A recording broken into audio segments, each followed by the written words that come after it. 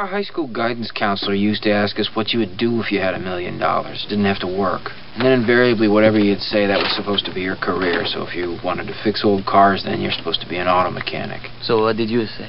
I never had an answer. I guess that's why I'm working at Initech. No, you're working at Initech because that question is bullshit to begin with.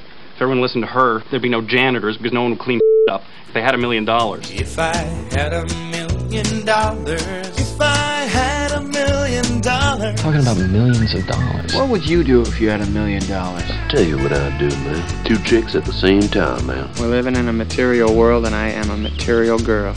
Or boy. Well, what about you now? What would you do? Besides 2 chicks at the same time? Oh, yeah. Nothing. Nothing, huh? I would relax. I would sit on my ass all day. I would do nothing. Well, you don't need $1 million to do nothing, man. Take a look at my cousin. He's broke, don't do If I had $1 million, if I had $1 million. Hello and welcome back to Stacks and Jacks. I'm Tom Holly. Andrew's on the board. Andrew, I'm not hearing myself. We're doing something here.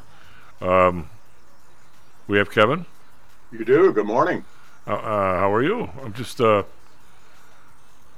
of an interesting day, Kevin. I'm not. Something's wrong with the feedback here, Andrew. Anyway, do you read anything about this yellow freight case? Oh, catch me up on it, because I did read about it a long time ago.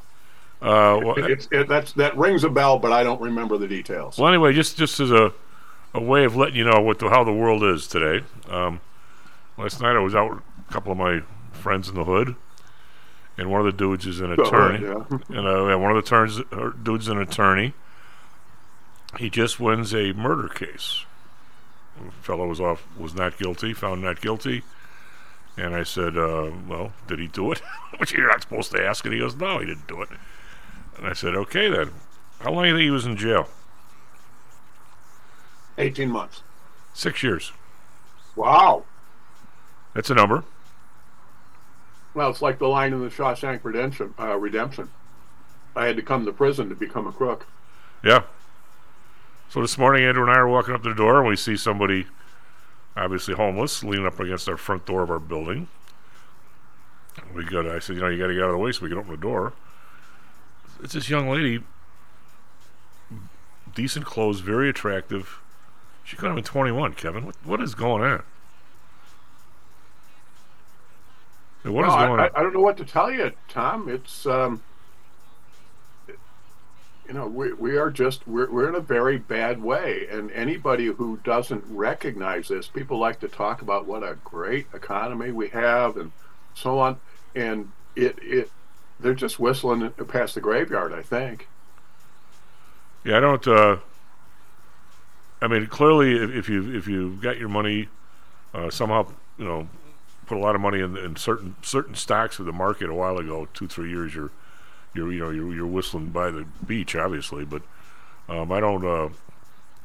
It all is not bad. I mean, it's not like there's a lot of people who don't see or hear any of this stuff, and then maybe don't notice it or don't want to notice it. But it's there's real issues out there, and I don't see anybody.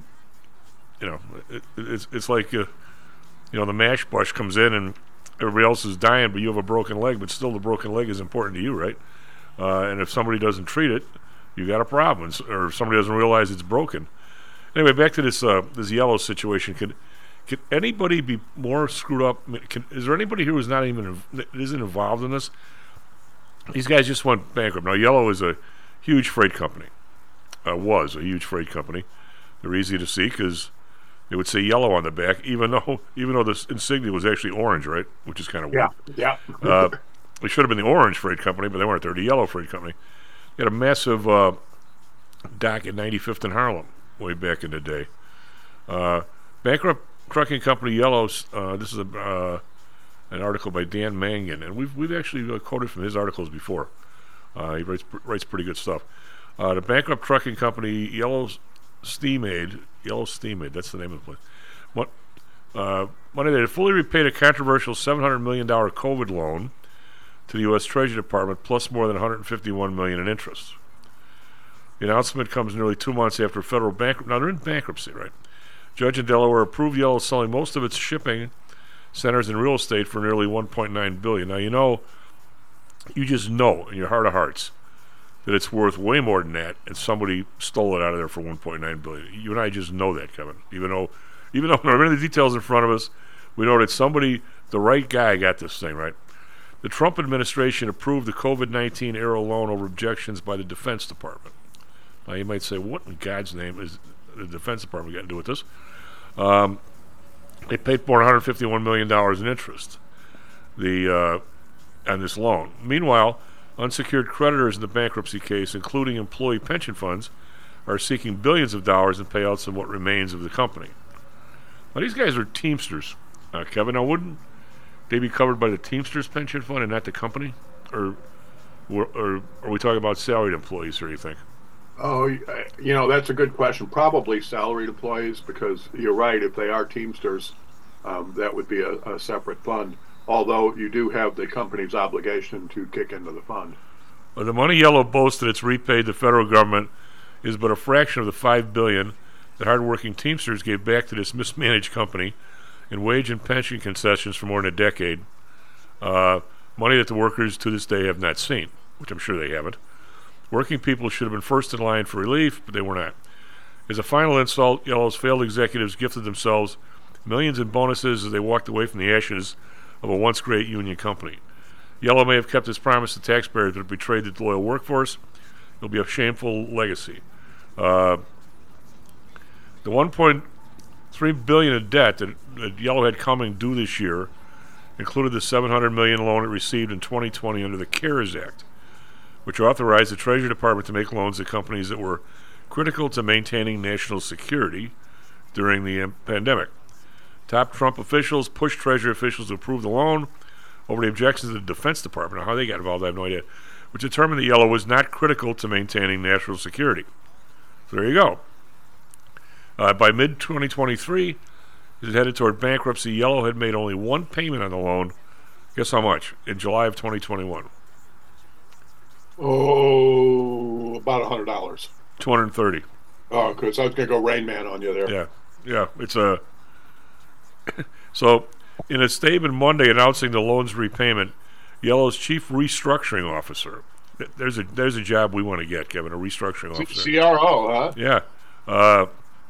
Matthew Dunahee said repayment demonstrates Yellow's absolute commitment to fulfilling its promise to the American taxpayer that its CARES Act loan will be repaid in full with interest. Tell me how this... I don't know. Just tell me something. I can't even... We lost you, Tom.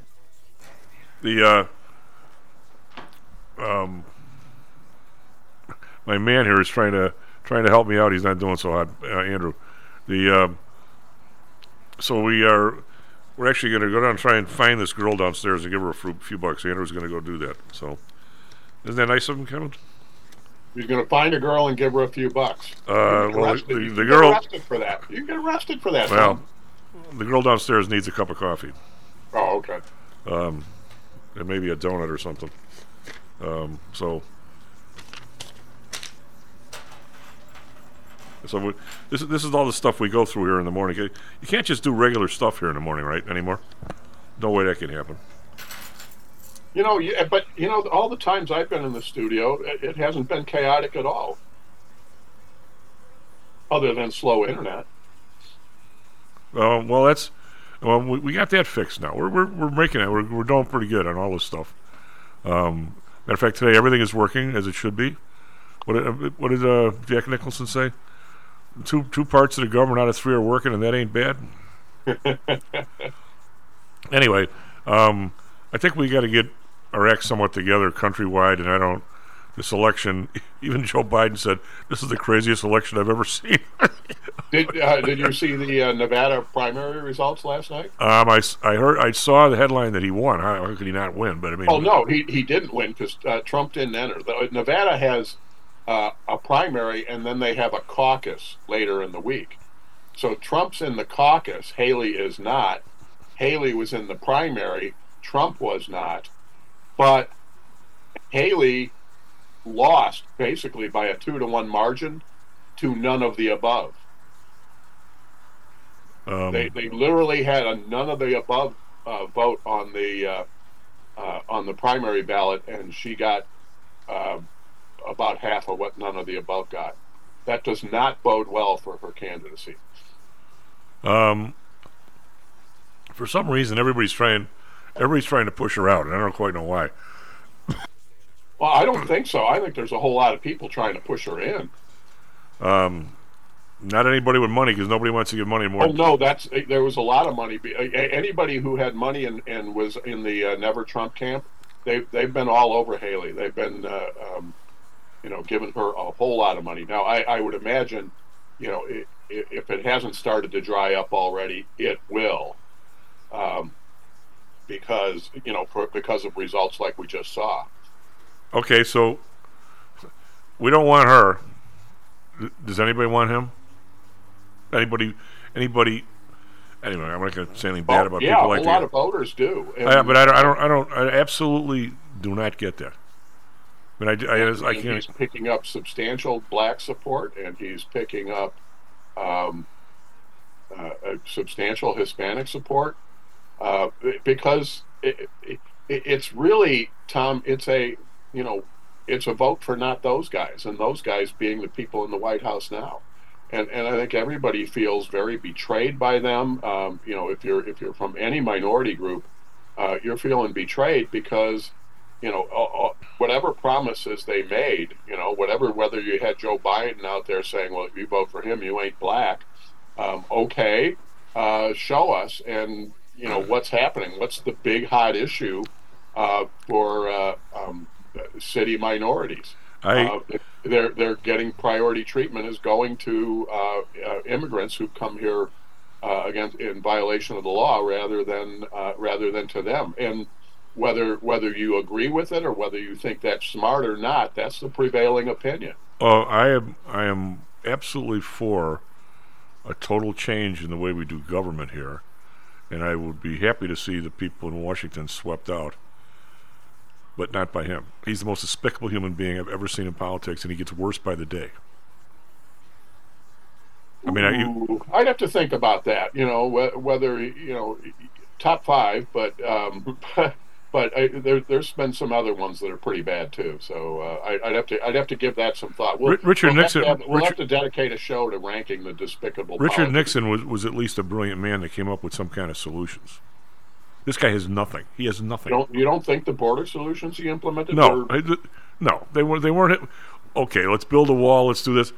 That is, he never got anywhere near the multifaceted problem that the border is.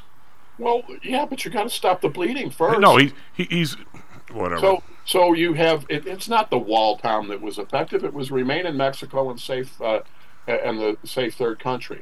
How does anybody even know? Those were the big deals that made a difference, and you're wrong. I'm trying to find a nice way to say this. You're wrong if you don't think that was effective. Nobody even knows, Kevin, and you probably do if anybody does. The stats, what's going on down there, it's all hype, and whichever side you happen to listen to, that's the hype you see. What are you talking about? The Biden administration releases the stats, and the numbers are staggering. They're releasing them. All right. So Trump? He's going to solve all these problems. He didn't solve anything, Kevin. He put through a tax thing that cost us a fortune, and then now the government's broke because of it. We weren't talking about that. I know, but whatever. There isn't anything the guy. The border. Okay, we were just talking about the border, so stopping the inflow, the invasion, if you want. I'm going to say that more people came through the border when he was president than when Obama was. I would say you're probably full of crap on that. Okay, the man is absolutely a saver. I get it. I mean, I don't. Don't jump to that, Tom. Don't jump to that. I'm not. Who said he's a savior? The people who I'm just saying he had a policy that was effective, and that was. And the reason I brought that up is because you said he didn't have any policy. Okay, well now we're 3 years later, 5 years later, and Venezuela is a bigger bleep hole than it was when he was in there. And okay, there's a I don't think the Venezuelan issue was near as big when he was in office as it is now. Okay, so keep going. All right, so he would just stop everything. Everybody would just be fine. They'd put a wall up. They'd put the army down there. They'd put tanks. No. They say third country. If you were a Venezuelan refugee, you could take refuge in any country along the way, Mexico, for instance. That as a refugee, you'd have refugee status, and so you could go and be safe in that country. Now, if you can't be safe in that country, keep going. But that wasn't the way it was, and there are other countries in Central America where if you're a refugee, you can find safe harbor. So why do you want to keep going the extra? What makes how many thousand miles to the United States? What makes anybody think that Mexico is any kind of harbor for anybody with the government they have? Do people live safely in Mexico? Some spots. Thank you. Some spots. Thank you. Okay, the guy in my building, he lives in a smaller town down there. 9 people paid to come to the U.S. The van was never found. The people were never found. How safe is that? Good. So maybe we should discourage people from making the trip. We don't mind if they're dead along the way. Maybe we should discourage people from making the trip, paying cartel people in the first place. These problems are an awful lot bigger. Because you're paying criminals to smuggle people across the board. You're indebted to them, which can be either indebted into prostitution, the child abuse along the way. There's all of these issues in here, and people are, for the most part, better off unless they're enemies of their state. They are, for the most part, much better off staying put because of it's not a picnic getting here, and it's not it's not a picnic paying criminals to get you here, because what happens when you owe the mafia money? You're stuck with them, and that's exactly what's happening at the border. And so the amount of human traffic, the amount of child abuse, and all of that. When we encourage more people to come here, we are condemning more people to be in that situation. You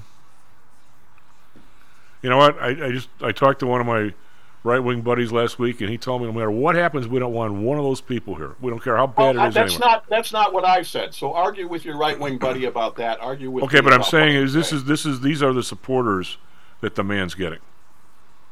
It's not all the supporters he's getting. Okay, this is my dentist once told me, who's now dead.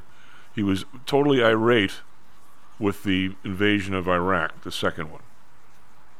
But he was so pro-Bush because of the abortion issue. I said, Dak, when you vote a single issue, when there's a gazillion issues, you got to roll with the other gazillion. But your one is safe. He said, you're absolutely right. I should never do that. This idea that this guy is going to stop this problem and it's going to plug the holes, but the rest of the country will be okay.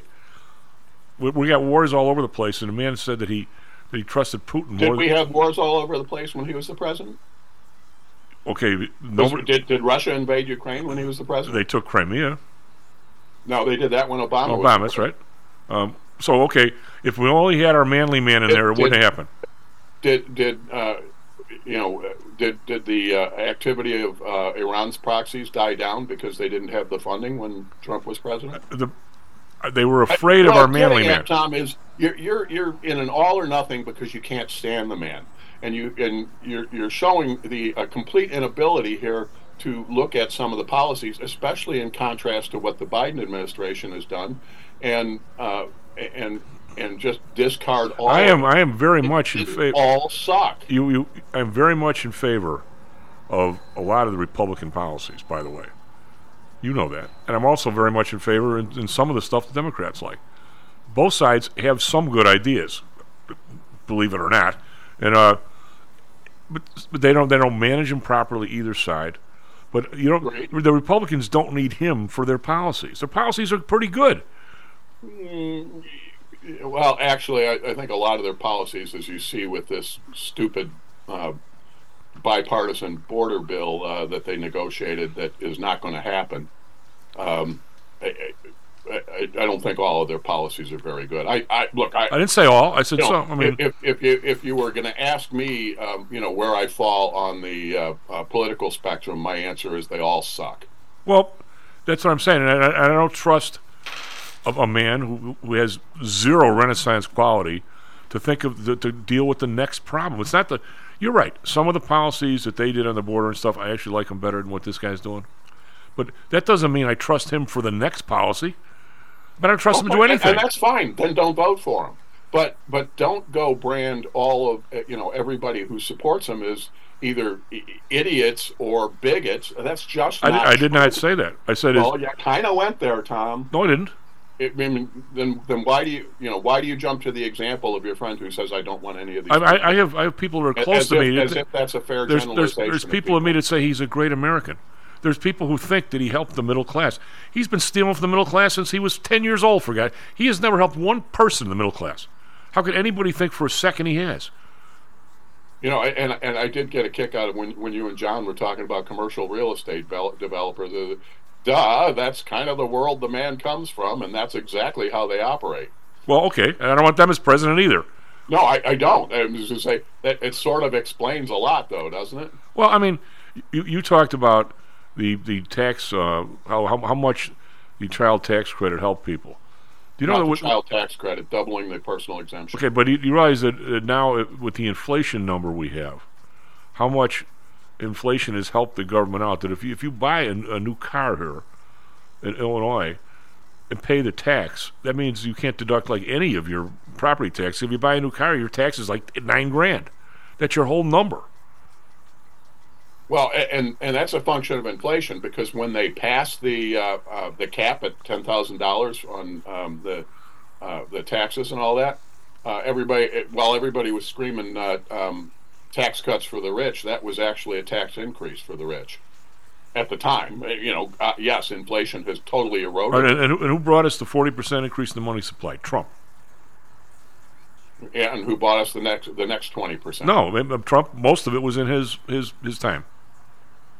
Oh, I don't think. Well, okay, you got the tracker on the money supply, and I agree. How many times have I said I hold Trump totally responsible for the overreaction to COVID and all of the spending that went with it, as well as just the normal course of spending. He was never a financial conservative. But the two of them, the Trump Biden group has put government in the biggest.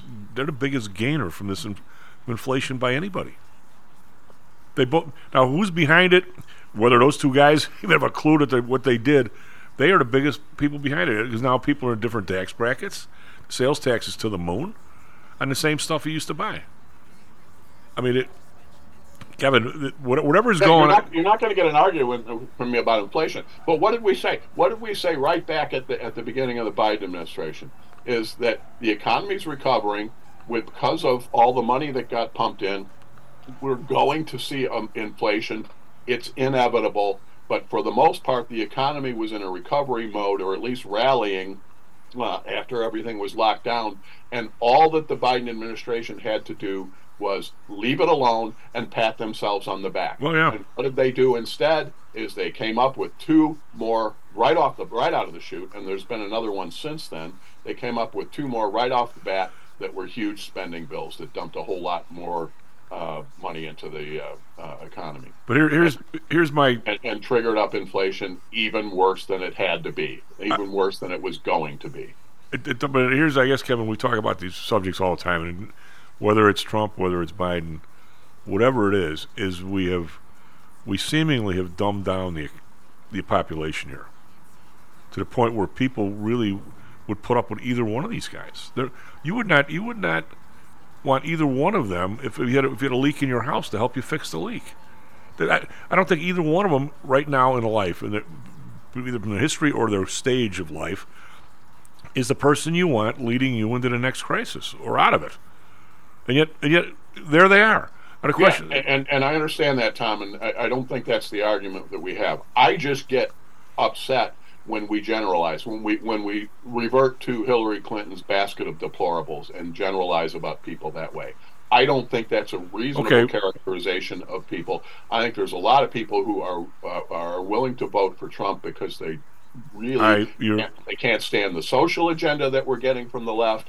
They can't, they can't, and that's actually the primary driver, because I consider the border part of the social agenda. So when did all that change? Because I don't remember anybody in the Democratic Party not wanting people to go to jail. I mean, not my Democratic Party. Do you think John Kennedy didn't want people going to jail if he did something bad? I mean, come on. I mean, when did this all change? So there's that.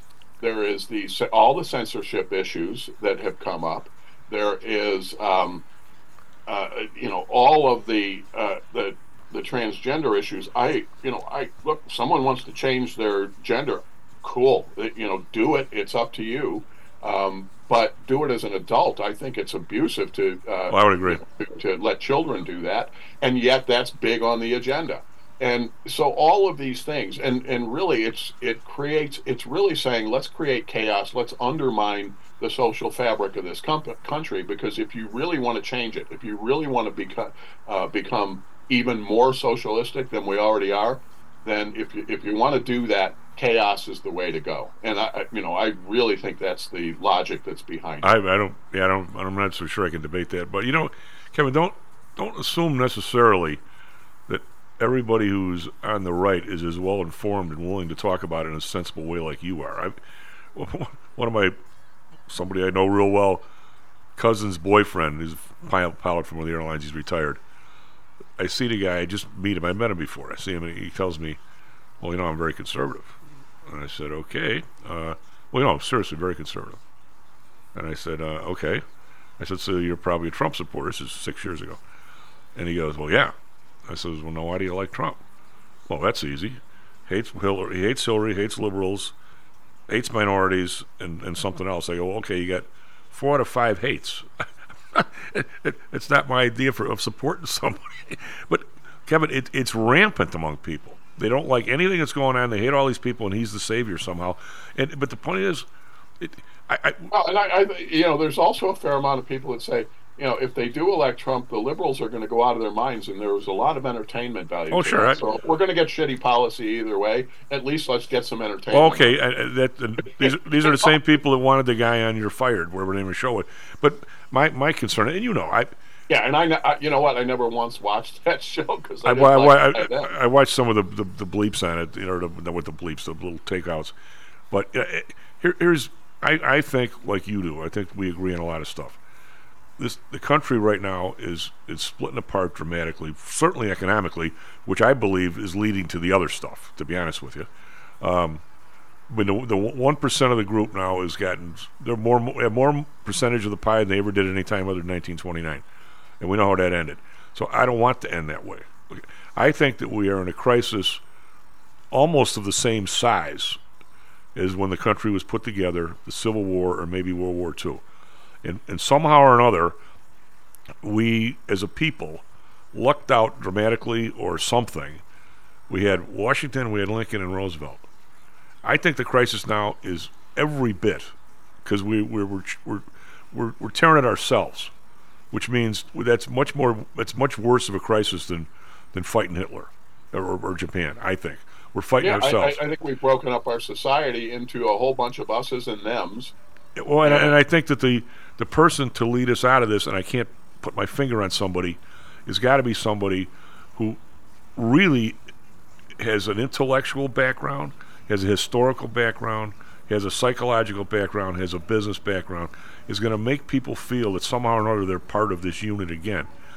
And the two people we have running are not going to do that. So I'm not going to support either one of them. Nor do I think, because we go back to the original discussion of Haley. I don't think Haley's that. No, I don't think she is either, to be honest with you. So she's not going to pull it off. I don't know who's out there that is prominent in the political world that will do that. I sure as heck can't think of anybody. No, me neither. Who would fit that bill, but God, we need that person. Yeah, and the weird part is I don't really have an issue with the guy who's mayor of the city of Chicago, other than he's got no business being mayor. Other than he's just not good at his job. Yeah, like what did John Katz say about his stress issues? Well, everybody has stress issues in their first job. This is his first job. It's probably a little harsh, but not so much. Right?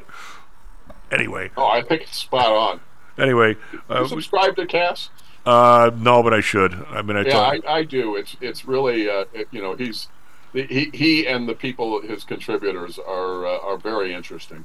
We're going to have to go to break. SP futures are down $1.50. NASDAQ futures up 5. Not much going on. What do you think of Lilly coming out? The whole world is all over his fatso drug, right?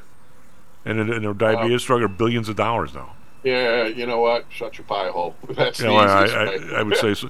We'll be right back. Stocks and Jocks. How much confidence do you have that your investments will make you wealthy? Do you truly know the odds? Welcome to Luckbox, the control freak's guide to life, money, and probability. Luckbox shows you how to gauge the likelihood of success before you commit to an investment or any other decision. And Luckbox is free for 1 year at luckboxmagazine.com/jocks. Each new issue dives deep into the current investing climate, separates the signal from the noise with relevant trade ideas, and equips you with cutting-edge tactics you don't already know.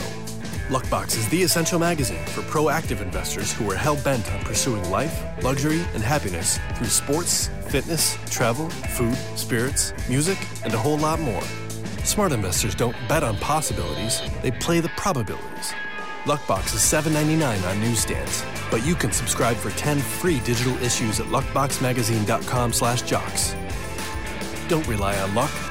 Get Luckbox at luckboxmagazine.com/jocks. Is your business being challenged by the complexities surrounding healthcare reform or other matters related to human resources management? If so, then Cognos HR can help.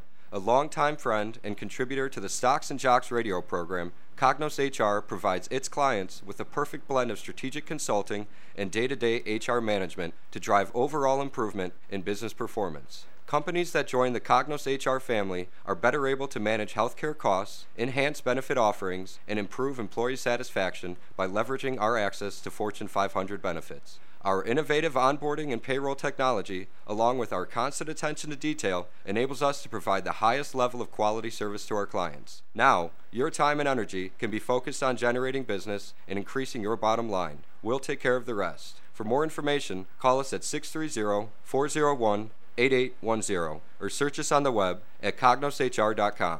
Cognos HR, Innovation in Human Resources, licensed in Illinois and Arizona. Hello, this is Tom Howell, the Chief. Confused about investing these days? I suspect you are not alone. Investing was never easy, although at times it may have seemed so. I think one reason behind the current concern, although maybe not explained as such, is how the fluctuation in the American dollar and the associated politics is affecting your investments and your wealth. It may not be enough to make some money in your investments. You may need now to make enough to exceed the amount that your leadership is depreciating the value of the dollars you've worked your whole life to accumulate. That same leadership has seen fit to maneuver risk-free interest rates to near zero. Providing positive risk-averse returns in a zero-interest and declining real wealth environment is by far the toughest assignment I've ever had in my years as a money manager. I'm sure that a lot of you have heard that one way to possibly deal with this problem is to invest in so-called hard currencies like silver and gold. The idea being that they will retain their relative value in the face of devaluation of paper currencies like the dollar. To be honest, I have never been a gold bug. I've always had faith that having enough dollars and a good investment strategy was good enough. Now I'm not so sure. But I do know that if I did invest in gold or silver, I'd want to do it in the same manner as we do with PTI for investments in the market, with defined risk. If you feel the need to invest in gold or silver, we can do it using the same strategies that we use for our protected index program.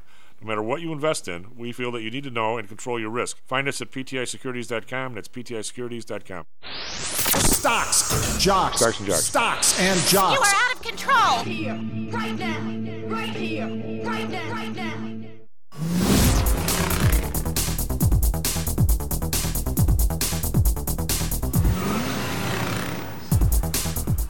Hello and welcome back to Stocks and Jocks. I'm Tom Howell. Andrew on the board. I just got a text from somebody. Biden is feeble. Okay, let's go with Jeff Fort. I'll go with Jeff Fort then as our next president. Whoever he is, whoever it is, the alternative is fine. I can't. Whatever. That's the routine.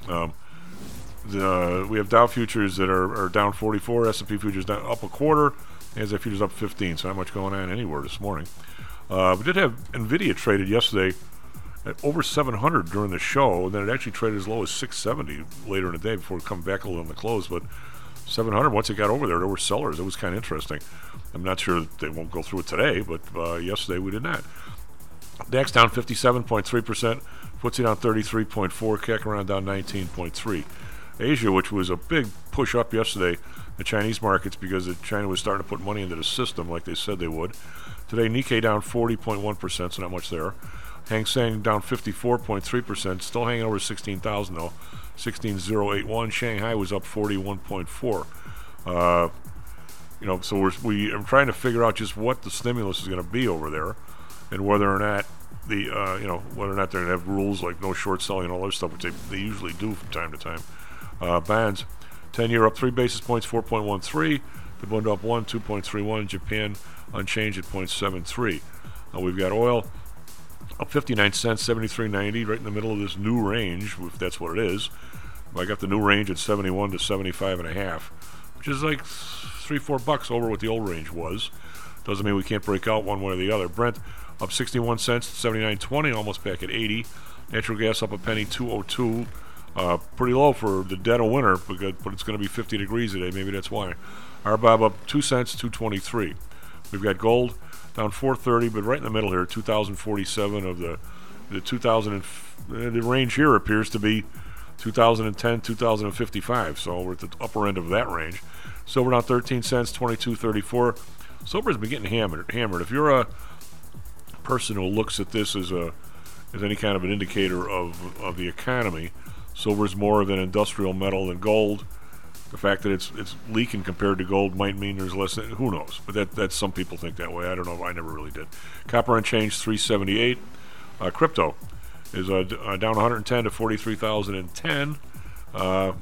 Yesterday, just as a way of review, Dow was up 141, S&P up 11, Nasdaq up 11. So we were to the upside, not so much, but upside it was. What do you got for us, traffic, weather, sports? Boy, the Bulls, big game last night. A lot of fun to watch that one. Yes, they got it. It was, it is currently Wednesday, February 7th here in Chicago. It is 6:44 a.m. And yes, starting right off with sports, we had a win from the Bulls. They won over the Timberwolves, and that was an overtime win. And in the game, 129 to 123. And we also had a win from the Suns, winning over the Bucks, 114 over 106. Moving over to Chicago weather, it is currently 33 degrees. Mostly cloudy skies today. We're going to have a high of about 49 throughout the day. Over in Phoenix, they're currently at 49 degrees. They got mostly clear skies.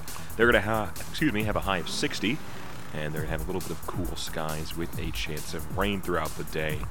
Now, finally, for Chicago traffic, looks like not too much to report. We have a little bit of slowdowns building on the inbound expressways. If you're coming in on the Stevenson, just before Central Avenue, things are slowing down a little bit.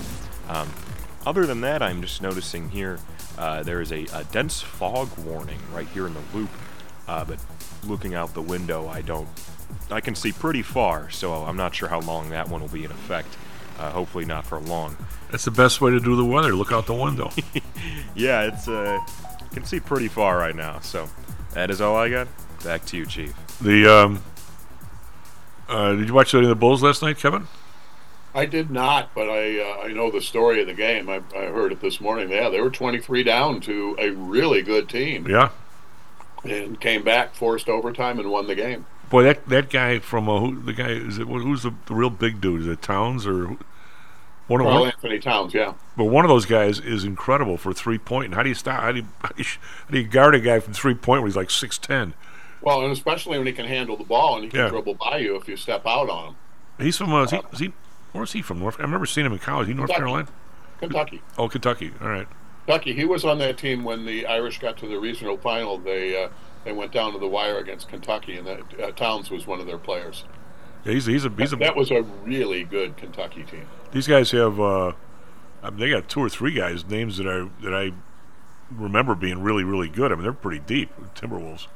Yeah, they're a good team. They have a chance to make it through the conference and to the finals. I'm surprised. You watch people improve, or you see people do something different. I'll say our buddy Stacey King, the color announcer. I like him. He's a good guy. Or I think he's a good guy. He has been pounding the table all year for this coach, Billy. What's his name? Billy Donovan. Billy, to put Andre Drummond and Vukovic on the floor at the same time. The guy avoided doing that now for a year and almost a half. Now all of a sudden he's doing a little bit, and all of a sudden the Bulls can match up against some of these teams. Why did he it was like the plague. He avoided that for a year and a half. They could never be on the floor at the same time. And all of a sudden they are, and at the end of the game, and the Bulls are looking a lot better since they are. I mean, yeah, there may be a certain amount of who wouldn't have played in those minutes, and of course with Levine gone, everybody's all the minutes have been juggled around. I don't know. I don't follow the Bulls closely enough anyway because they just piss me off more than anything else. That would be a good question, but I don't know. I don't know why. I can't explain. But I think one of the, I don't watch all the other teams around the country like you do, and some of the other people on this show. But one of the good human interest stories has to be this Kobe White. The kid just keeps pushing and keeps getting better. He's like this this decade's Jimmy Butler. The kid is really good. And when he got here, I'm like, what did they draft him for? And yet every summer they said he does nothing but. Now he's become a pretty good three-point shooter. He can drive. He's big. I mean, nobody wants to try and take him out. He takes pretty much everybody off the dribble. Well, he only played one season in college, and when he was at North Carolina, it wasn't like he was one of those phenom freshmen who everybody looked at him and said, "Oh, this guy's going to be a top draft pick next year." So it was a little surprising that he came out when he did. It has taken him some time to get there, but he's become a very good player. But he has they claim that nobody works harder in the off season and during. I thought the same thing happened to Jimmy Butler. I mean, some people, they realize that they just keep going. And you see it in business. Some people no, some people yes. I feel great for the guy. I mean, I really do. I mean, I like to see people do well, especially after a couple of years. People are like, where did we get this guy? Why did we get him? Type of thing. I don't know if I like to do the hairdo that much, but that's okay. Everybody can do what they want, hairdo wise. When I say I don't like it, I don't see how you can. I never thought how you could play a lot of sports, Kevin, where you're constantly, in the shower. It seems with long hair. I don't know how. To me, that would have been a real issue. But I guess if you got time to take care of it afterward, you're all right. Maybe I was just lazy. I don't know. That could have just been it. Did you ever wash your hair? I can't remember. If I don't do it every day, you can tell. Yeah. But I mean, when you're working out, I am now. In fact, I trimmed my hair before the show today. When they closed all the barbershops, I just got out the clippers and started doing a buzz cut. You got the bowl? You didn't know. And it is just so nice to get up in the morning, pat it dry after the shower, and I'm done. My hair is done. God. Well, I know if you're playing ball, though. There were days where I played basketball at lunch at Pullman, and I have a handball game at night. You're 3 times a day you're washing your hair, for God's sake. The last thing I needed was like it down to my shoulders. Just saying. What do you make of this weekend? Boy, the money's flying. How much is it to be? What is a Super Bowl ticket now? It's huge. But all I kept thinking about the other night was you telling me, and I told a story at the boys at the bar. You were saying how the new generation, the new world doesn't matter whether it's football, basketball, baseball. If it's a happening spot and it flies around on Facebook, you got to be there. And remember you telling me you're not there because you're a fan. You're there because you're making the scene. Right. Remember you telling me, and the guy's long retired, that Jeff Samardzija was pitching for the Irish, and he was a football star at Notre Dame, and he pitched too. But people knew him because he was a football star.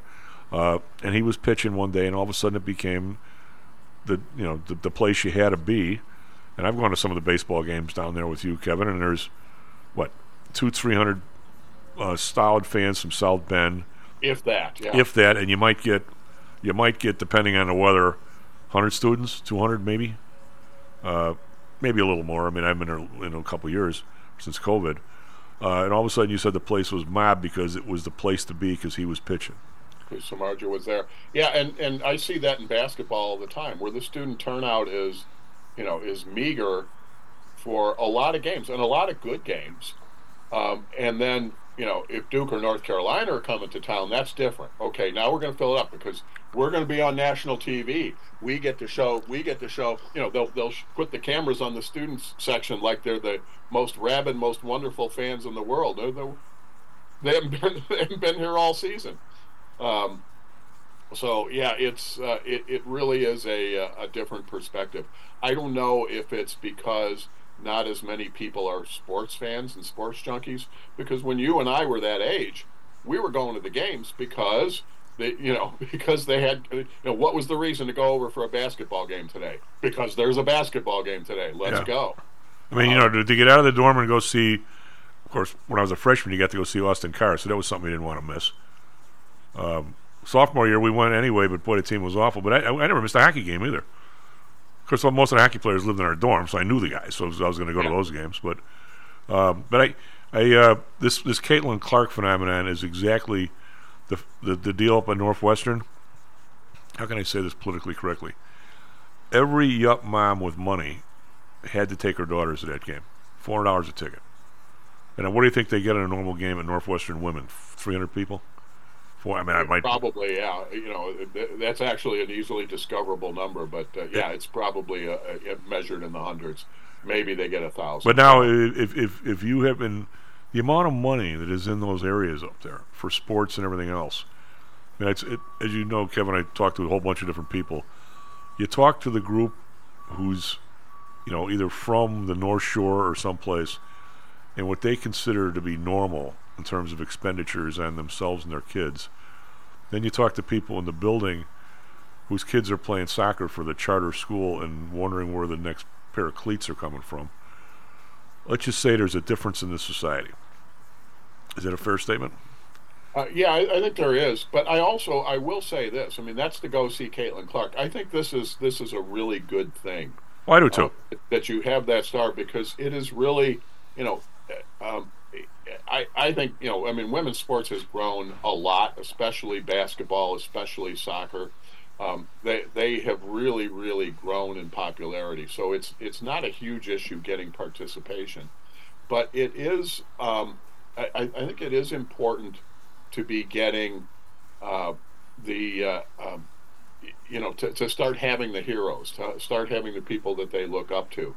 And so when you get a great player like a Caitlin Clark, and there's quite a few of them. I am watching Hannah Hidalgo here at Notre Dame just do incredible things, and it's all I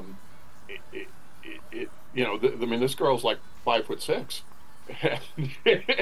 and she's putting up incredible numbers. She's going to set the freshman record for steals if she hasn't already. She's just doing really cool things, and she's taller than Spud Webb. Barely. She towers over Spud Webb. Towers over Spud. But the point is that that she is going. I have a picture. I should probably get it up on Facebook of her driving over big people, over 6'4" centers, and up in the air. Where her belly is at their head. Good for her. But she's a total energizer bunny. She doesn't stop. My daughter and I go over to the women's games. And every time she's just harassing somebody and going for a steal, because she averages almost 6 steals a game, we just sit there and laugh. It isn't even cheering for her anymore. It's just saying, watch her harass these people. It's incredible. Well, the whole concept of how many years. God, if they ever get all their players healthy, and with her as the addition, and next year a 6'5" center who's going to join them, they're going to be hell on wheels. Well, good for them.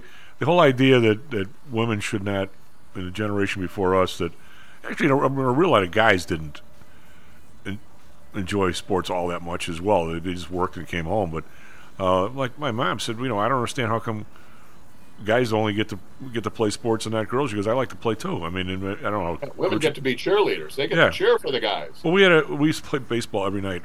Well, during that part of the year, and then the football. A girl down the block used to come down and play constantly. People say, what's the matter with her? I go, nothing. She likes baseball. What's the matter with her? Nothing's the matter with her. I mean, I don't. But I think it's absolutely. But people, you play sports not because you're a superstar. You play them because you love to play. And I don't see why. I mean, the idea that it ever should have been, even at the college level or whatever. I mean, people play sports to blow off steam. They have a competitive stuff where you feel better when you're done playing. And, oh, by the way, it keeps you in shape. It's about as good a thing as you can do, I think. And why one sex should do it, not the other, I don't know why that ever was like that. And you're starting to see it. You're starting to see attendance go up. It's not everywhere. Clearly it's not everywhere. And it wasn't that long ago that in women's basketball you would see that there were 3, 4, 5 teams, something like that, who were, just different from everybody else. So once you got out of the top 5, there was nobody with a shot at making for how many years a championship or anything like that. That's not true anymore. Well, for how many years did there was the Final Four every year, the same one of 6 teams for like a decade? Yeah, Tennessee, UConn, et cetera. It was Notre Dame for a while. Yeah. Baylor broke in with that big tall lady. Yeah, with Brittany Griner. Yeah, there's no way you could have stopped her. And their coach is now at LSU from those days. So, that. We had this debate in the bar the other night. The normal, most teams' big person. Most of I'll say the centers on most of the teams are what 6'6", 6. I mean, there's still very 6'4" to 5. I'm saying there's still very few. You'll 6'9". get Elizabeth Kitley at Virginia Tech, who's a great player, and she's 6'7". But there aren't that many that are up that high. Yeah, one of the guys was telling me. But you remember when we were talking about 7-footers being a freak in men's basketball, and we said most of the 7-footers are they're just not very athletic. Well, that's not true anymore. No. Well, I think, Kevin, the time is coming. The time is coming. Well, despite the idea that people, I think in the NBA, even when you and I were kids, there were, 6, 7 men that were over 7 feet and amazingly athletic, and even in the NBA today, not that many people. Well, now some of it because you've gone worldwide with the people, but still, there's not a whole lot of people walking around that are 7 foot. I mean, there just aren't. I mean, I can walk down the street even though I'm not 6'4" anymore, and there are very, very few people walk by me that are taller than me in Michigan. I mean, once in a while. But I mean, the day I saw Bill Cartwright, I mean, holy bleep, the guy was a foot taller than me. I mean, the dude is huge. I mean, there aren't many, or Dave Corzine or guys like that. You don't see too many of them, even now, I don't think. But I don't think there's too many 6'8" ladies walking around. I think 6'4", 6. No, there aren't. There aren't. But you will see, and we're seeing things in that sport like we didn't used to see. Like we're starting to see a lot of 6'1", 6'2" guards. Instead, where you back up 10 years, you were a center. All right, real quick, Kevin, back on the just on the political stuff for a second. Since we have guys that are both this age, and we have one guy, in court all over the damn place, is it really right for everybody else to drop out right now?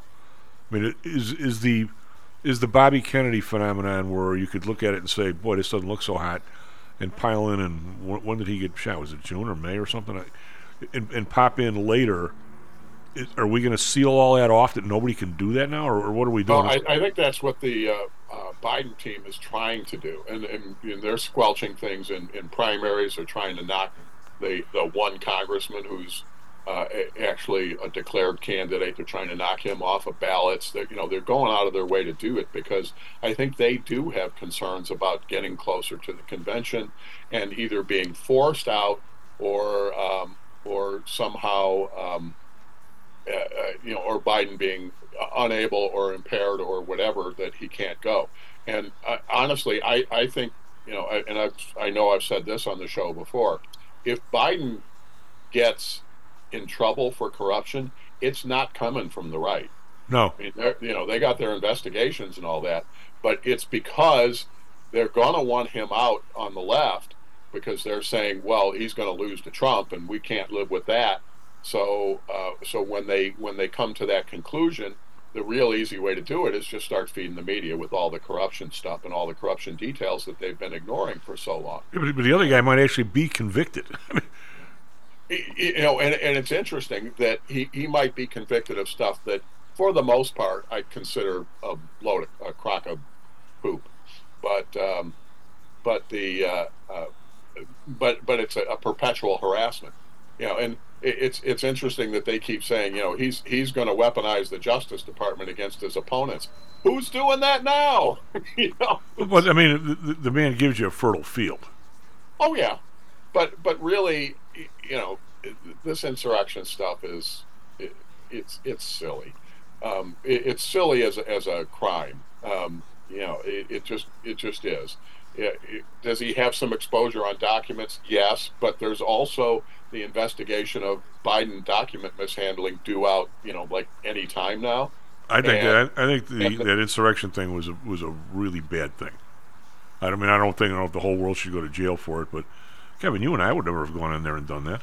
Yeah, but is Trump responsible for it? He absolutely is somewhat culpable. Now, whether he should go to jail for it, I don't know about that. But the fact is, he's the one. Whatever he lost by way more than he beat Hillary. And okay. I mean, we're not. But what did he do to cause the attack on the Capitol? There's all kinds of stuff his attitude, the fact that he was there, this election's ours, they're certifying it right now, we got to stop him from doing it. The man didn't act normally.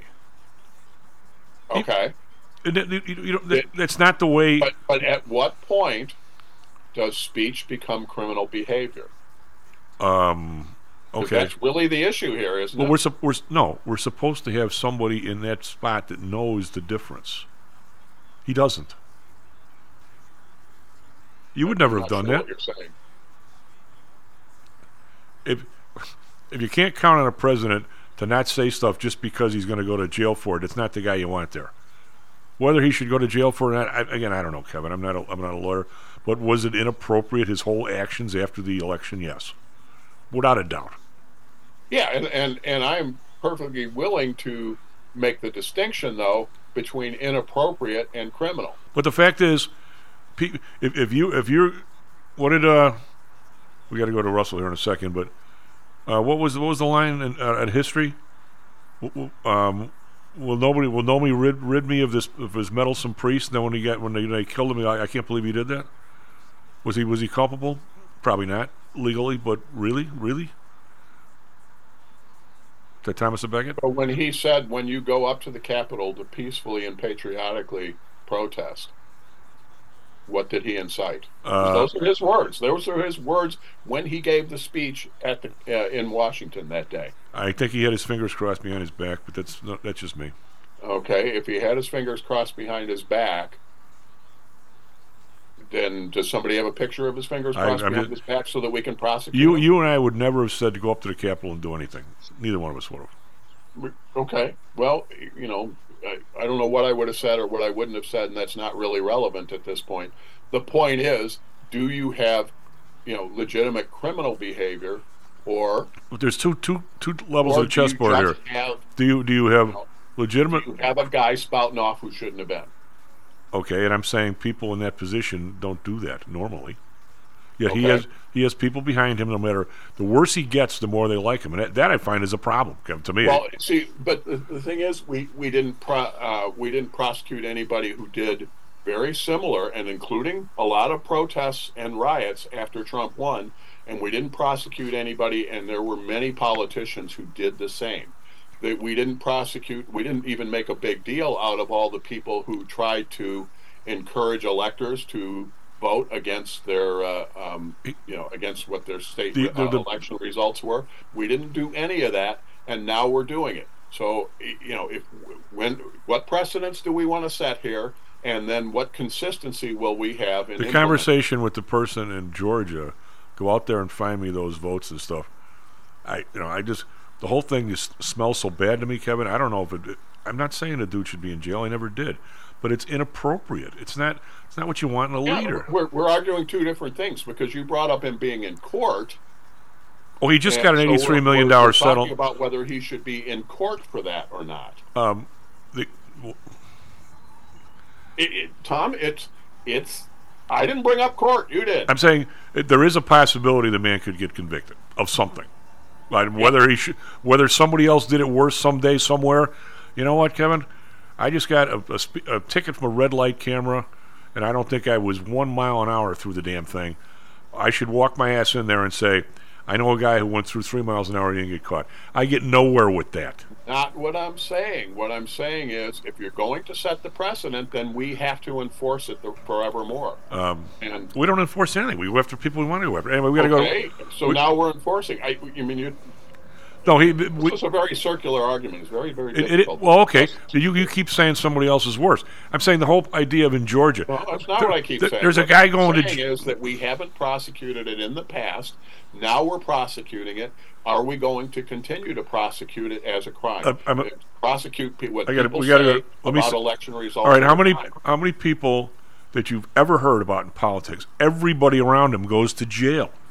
The guy in Georgia that did what he told him to do is going to jail. His attorneys are going to jail, paying off prostitutes. How much of it? Yeah, how many fat people can dance on the head of a pin? It's not my fault. I didn't ever tell him to do that. I mean, come on. Okay. But by the same token, we did. I'm sure Hillary did something worse.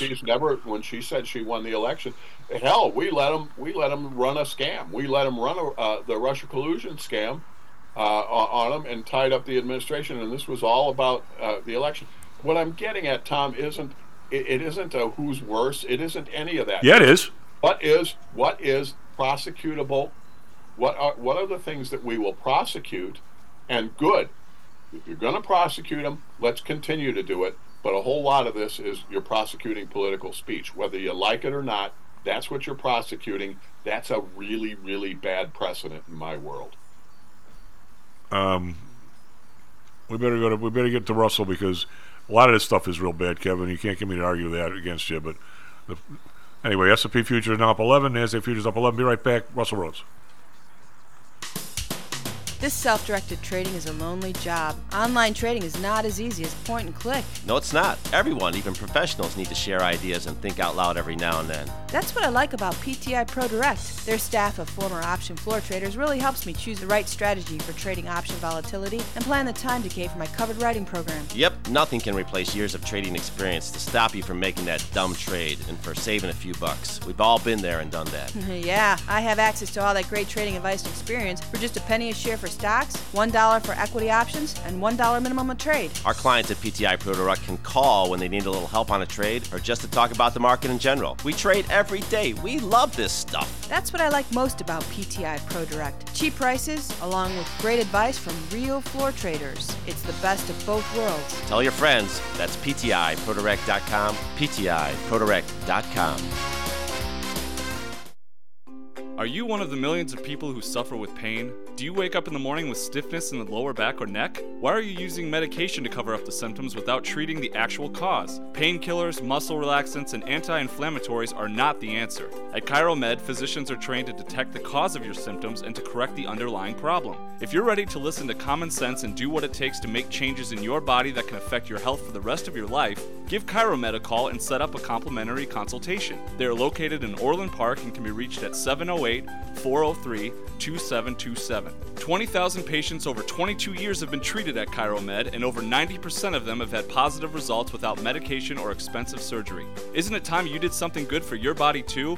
Give ChiroMed a call, 708-403-2727. That's 708-403-2727. Let's get you pain-free and living again. Hi, I'm Audrey Johnson, an owner of Home Source Realty and a frequent contributor to Stocks and Jocks. If you're nervous about the stock market and considering diversification, or are looking for a rate of return way better than your banks, consider adding rental properties to your portfolio. Whether it's a condo, single family, or multi-unit building, I can help you select a property that meets your financial needs. Call or text me at 708-349-3456. That's 708-349-3456, or visit my website at myhomesourcerealty.com. That's myhomesourcerealty.com. Stocks, jocks, Stocks and jocks. Stocks and jocks. You are out of control. Here, right now, right here, right now, right now.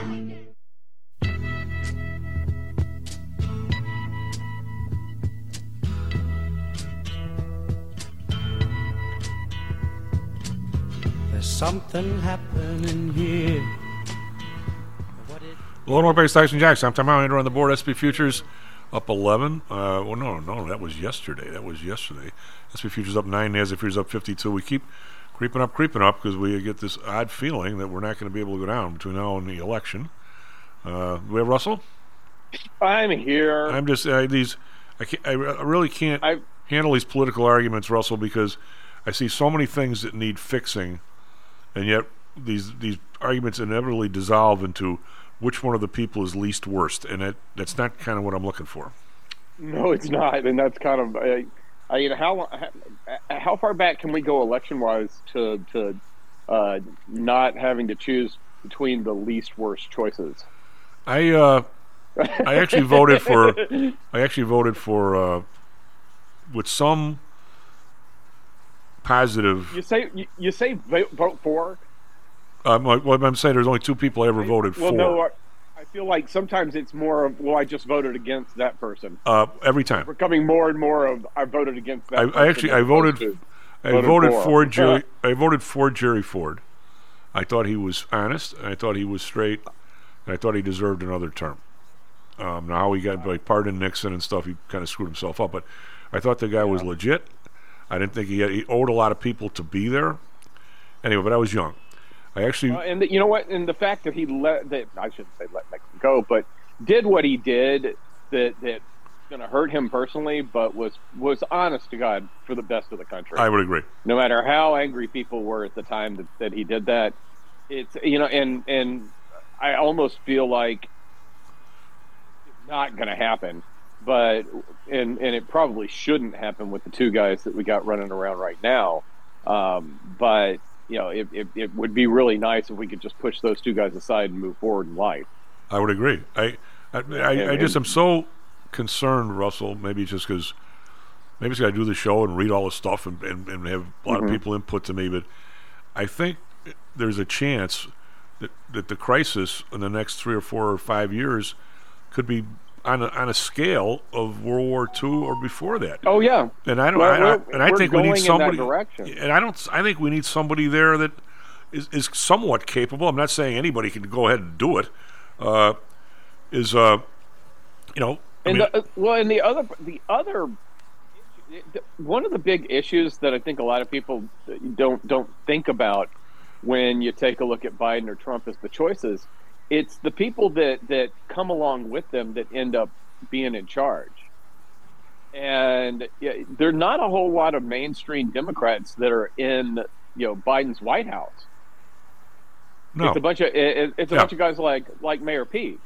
And when you've got it's like you've got the grandparent that is basically just an adult figurehead watching your kids for a weekend, and the kids are going absolutely wild.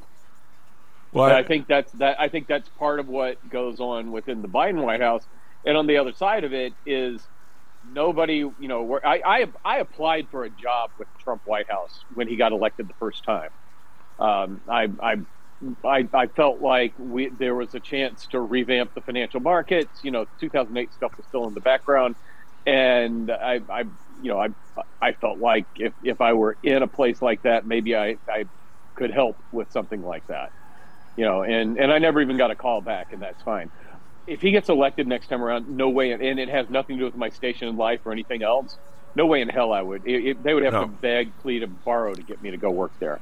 But I don't. And I think it has never been a really good choice for our best and brightest, and it's become lower and lower and lower as far as what our best and brightest actually want to do. But why does the population put up with the stuff being dumbed down to this point? We've been dumbed down too. Maybe that's it. And when I say we, I include myself. I'm this little triangle or rectangle thing that I carry around all day. It dumbs me down tremendously. Yeah. Well. And I spend more time on it than I should. You don't think the generation 2 behind us spend a lot more time on it, and they're getting all of their information in snippets? Well, if you do it correctly, it's a positive thing because you don't got to carry your ass down to the library every time you want to see something.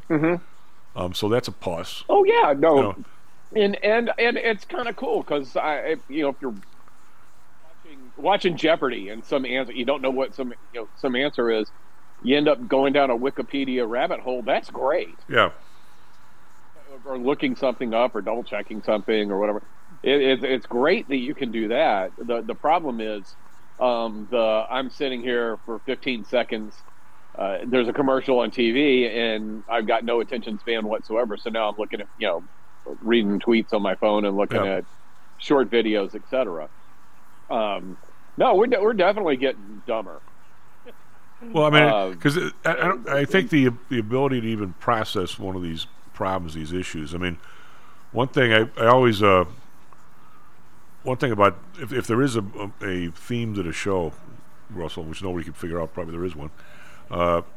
It's everything is the same subject, really, and that came to me sort of in grad school, where I was at University of Chicago and I was taking kind of advanced. Well, I went somewhere down the road to advanced accounting. I said enough of this. I'm not going to be an accountant, but I was pretty far through. And I took some pretty advanced marketing and some advanced finance, and I think the day that I said, you know what, if you get far enough advanced in any one of these subjects, it's all the same subject, right? I mean, you can't do financing if you don't have any product. You don't have any product if you can't figure out a way to tell people about your product. By the way, if there's no money there, there's nothing to account for. So, I mean, it all gets you to the same place, doesn't it? I mean, you can't sell stuff, okay, if you can't provide the product or the service, and you can't provide the product unless you have the factory.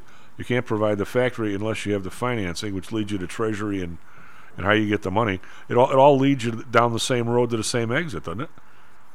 Yeah, no, absolutely. So, I mean, the idea that, and I'm sure that Kevin is 100% right that if you actually parsed everything Trump said, probably it's very hard to prosecute on any kind of lawful grounds. But when you have people around you dropping into jail by the week, it seems, obviously some direction's coming from somewhere. I mean, oh yeah. So I mean, I don't know how you prosecute that, but still, I don't want the guy in jail. I don't want him shot. I don't want him anything. I just don't want him president. I mean, anyway, that's the second guy. And I agree with it, and I agree with a lot of things that Trump would like to do. Oh, sure, so do I. But gee whiz, dude, it's the message plus the messenger. And it's too late for him to change. He's not going to change. He's getting worse. There's no way that he could do a U-turn and become a kinder, gentler Trump. But your population. Which I don't even know if we'd be able to tell if he became a little kinder and gentler. But your population, Russell. How many people anywhere will say, "I want the death penalty back"? Maybe even I would say that in some cases. Maybe the death penalty. But now, if you ask me, are you going to pull the plug on the hangman? No, that's somebody else's job. No.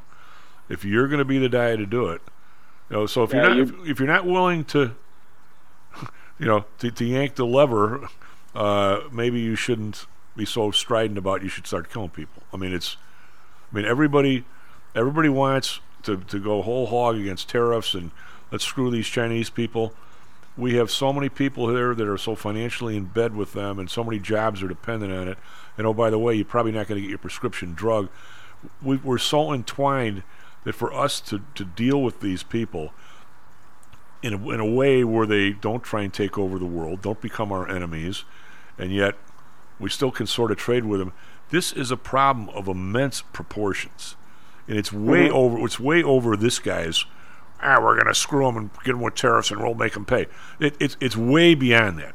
Now, I just hope that our people will recognize that it is way beyond that. If you read about the stuff that Roosevelt had to do during the war, it's way beyond, let's just get this guy with the mustache and screw him. It's way beyond that.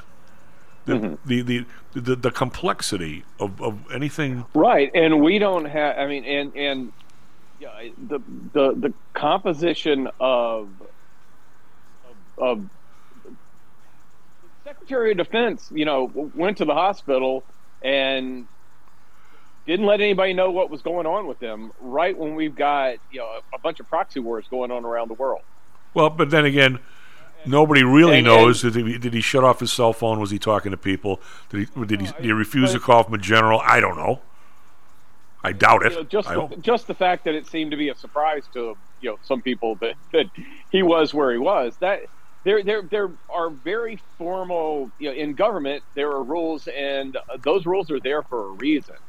And like my understanding is the order of the order of command is Biden through the Secretary of Defense to the military. Well, what about that? That I read a couple of articles about it that he needs to be in place in case there's a crisis, and if they can't find the freaking guy, or he's completely out of commission, I know we can still execute anything that we need to pretty much immediately without him. But that's not really the point. The point is that job is there for a reason. It is a critical job for the defense of this country. You're not going to get me to argue with you at all about that. But I feel like that's indicative of how things are being run in the current White House. I don't disagree. I talk to people about I try to I try not to boast too much. I teach at one of the best business schools in the country. Yes, you do. At Kelly, Indiana. And I've also taught at some other business schools, and I've talked to professors that have taught at other business schools. The reason Kelly is so damn good is the way they run it in the background and the stuff you don't see. Oh, without a doubt, yeah. I have people coming into my office. In fact, by the way, I have a hard stop at 8 because I have to meet with a couple of professors about coordinating our materials for students that are. I love it when professors are coordinated. I want you guys coordinated. Yeah, but the point is, I never did that at any of the other schools I was at, and the place is run so well in the background that it puts out a really great product. I don't feel like the White House is being run well in the background. In reality, I feel like the president is almost a figurehead, and his cabinet are the ones that should be out there implementing policies. I will say, and I think the policies that are being maybe being implemented, Biden has no clue what it. I would say from what I read, and again, I'm going to criticize what I'm going to say, just like I am what other people are going to say. When I first started the show, we had a couple of guys that were serious right wingers, and they would constantly send out whatever the first right-wing post of the morning was, and I'm sure the left-wingers doing the same thing. By the time it was 9 o'clock after the show, I would get pretty much the exact same piece of paper from 15 different people. And it was like it was gospel. No, you could say the gospels maybe aren't so, but it was absolute. I understand. It had been repeated so many times. It had been repeated so many times that if you asked anybody on the right, it was absolute fact. Okay? And I'm going to say that the chances, and it could have happened. This guy could be, who knows? Maybe he has no business in this defense job. It wouldn't surprise me, to be honest with you. But the idea that I would go into the hospital in that position, even if I'm having whatever prostate issues, which I probably want to tell people about, I can't believe that the chairman of the Joint Chiefs tries to call me 3 times, I don't answer, and he goes, "Hey, where the hell is this guy?" But the idea that I could be incognito for 48 hours is absolutely impossible. Where somebody hasn't said. And I'll give you an opposite example of it. I was in an accident about a year ago, and it happened. It happened after class about 10 o'clock one night. By 9 o'clock the next morning, I had 3 finance professors that had heard about it from the administration. Yeah. And asked if they needed to step in and help me with my classes. No, I'm saying I don't know. I got beaten up at downtown in Chicago, and when I was working at a different university, and I didn't hear a peep from anybody. The only body who cared were the people on the show. Yeah, you guys love me, and I love you too. But what I'm saying is, nobody really. The point is, I feel like not being run well in the background. Well, clearly, they're the problems in the world are because the leader of the world, and face it, we're the leader of the world. We're the most powerful country in the world, And if the boss is falling asleep at the switch, like we are, Yep. the rest of the world just starts to misbehave and see how much they can get away with. And it's not directly Joe Biden's fault that things are starting to blow up in the world, but I do think it's a function of dysfunction in the current administration. I think a lot of the way that we're set up, one of the things that we probably, if we had to organize the place again, of course, somebody says, well, if you're in your operating room or whatever, I get it, but I'm saying somebody's trying to call him. The Joint Chiefs of Staff don't just go ahead with something if they need an approval when the guy doesn't answer his phone. They're going to say, where the hell is he?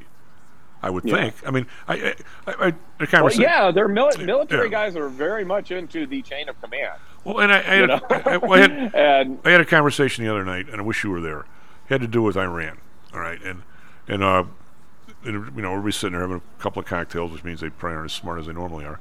And the idea is, this Biden, he obviously should take out their oil capability. They're doing all this, and this. I said, I hear more than you guys about how no goodniks. That comes from Rocky and Bullwinkle, right? No goodniks. How much no goodniks these guys are? I probably know 20% of the real story, and 10. Neither one of us knows near enough to actually start bombing people. Now, if I'm in the White House, which I'm going to have 15 guys as smart as you in there saying, take me through this. How does this money get from here to here? It's not as simple as showing up with a tanker, unloading the oil, and putting on a gazillion weapons from North Korea, and we'll call it all even. There's way more to this international arms trade than meets the eye. Who are these people? How is this cash moving? Are any of the people from here? Is the cash flowing through a U.S. bank secretly? We just indicted, Lou sent us up the other day, just indicted a bunch of people now for supposedly moving some of this money. Of course, they're all foreigners. Now, there's no American involved. I'm saying, before I go bombing people, I can't be 20% knowledgeable. I can't be like Trump X, and I hope he isn't this way really, because he did pull back on the one time he was going to bomb people, so the man probably does have a heart. But I can't do that unless you guys tell me, yes, these guys sent this tanker over here. We had it spotted the whole way. North Korea grabbed it. They took the oil out. Here's a picture of them unloading the oil. And by the way, here's a bunch of pallets of guns going back on the same tanker, and it's going back down. I mean, I need to have some pretty serious proof that they're involved in all this and other people aren't.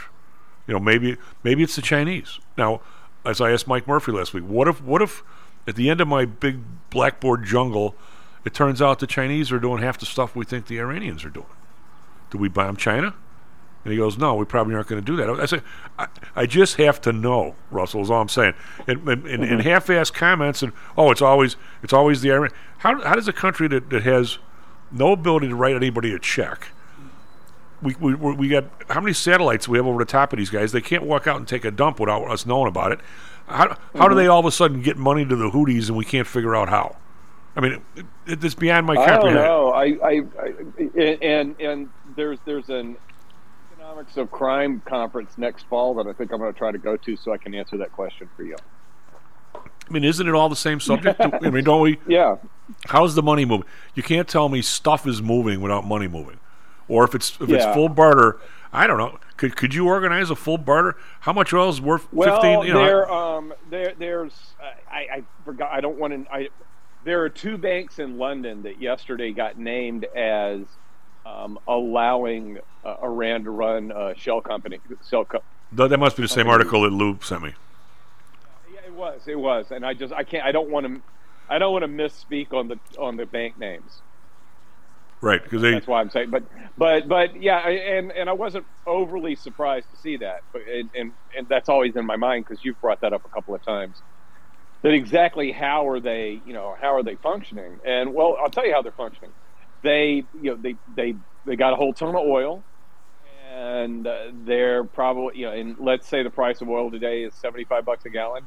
They are probably more than happy to, on the down low, sell a bunch for 50 to 60 to maybe their friends over in. And I say friends. I know that they're not really friends, but definitely to China, definitely to North Korea. India is not very very particular with respect to who they do business with. Yeah, they're a total half-ass ally. As they should be. They are most interested in themselves. Right. I don't really have much of a problem with that as long as they don't aid and abet people that are truly going to hurt us. But I think India's had it right, where they've just kind of played both sides and been very independent. They also have the good fortune of being a very physically defensible place. Well, we got to dash the break here. SP futures are up 13. NASDAQ futures up 68. Market keeps moving. We're going to talk to Russell about that. Dow futures up 44. Are we going to make it to the election up every day, do you think? Not every day, but it really looks like they're setting the table for Biden to get reelected. We'll be right back. Stocks and Jocks. How much confidence do you have that your investments will make you wealthy? Do you truly know the odds? Welcome to Luckbox, the control freak's guide to life, money, and probability. Luckbox shows you how to factor in the likelihood of success before you commit to an investment or any other life decision. Your brain is smarter than your gut, and that's why you owe it to yourself to read Luckbox. We've made it easy because Luckbox is free for 1 year at luckboxmagazine.com/jocks. Each new issue dives deep into the current investing climate, separates the signal from the noise with timely, actionable trading ideas, and equips you with savvy investing tactics you don't already know, all while exploring how to live your best life through music, spirits, food, sports, travel, fitness, and a whole lot more. Luckbox is the essential magazine for proactive investors who are hell-bent on controlling their financial futures. It's for overachievers and alpha types who don't buy into Wall Street's investment gurus. It's for mavericks who believe in life, luxury, and the pursuit of happiness. It's for you. Smart investors don't bet on possibilities, they play the probabilities. Luckbox is $7.99 on newsstands, but you can subscribe for 10 free digital issues at luckboxmagazine.com/jocks. Don't rely on luck. Get Luckbox at luckboxmagazine.com/jocks. Hello, this is Tom Howell, the Chief. We've talked a lot on the show about risk and suitability, about how your portfolio should match your age, income, and risk appetite. It's been hard for investors to maintain that suitability in the last several years due to a Fed strategy that has driven interest rates to virtually zero. You may have even heard that the Fed was trying to drive conservative investors to a riskier portfolio on purpose, for whatever reason. I'm sure you are aware of investors that took some increased risk, such as longer-term fixed income securities, and are now unhappy with that choice. At PTI, we've always stressed total portfolio risk awareness and tried to minimize chasing returns in a tough environment. Well, now it looks like maybe interest rates are moving more towards historical levels. Everyone needs to be aware of what that continued movement might do to your portfolio, both good and bad. We also have a stock market that seems to have stalled, at least for the short term. I think it's time for everyone to take a serious look at their goals, their risks, and their portfolios. Do they match? If not, we can help. We have a Signature Protected Index program. We have ways to hedge against interest risk. We can make that portfolio right for you again. Go to PTIsecurities.com or call us right now. The market can change very rapidly. That's PTIsecurities.com. Hi, I'm Audrey Johnson, an owner of Home Source Realty and a frequent contributor to Stocks and Jocks. If you're nervous about the stock market and considering diversification, or are looking for a rate of return way better than your banks, consider adding rental properties to your portfolio. Whether it's a condo, single family, or multi-unit building, I can help you select a property that meets your financial needs. Call or text me at 708-349-3456. That's 708-349-3456. Or visit my website at myhomesourcerealty.com. That's myhomesourcerealty.com. Stocks, jocks. Stocks and jocks. Stocks and jocks. You are out of control. Here, right now, right here, right now, right now.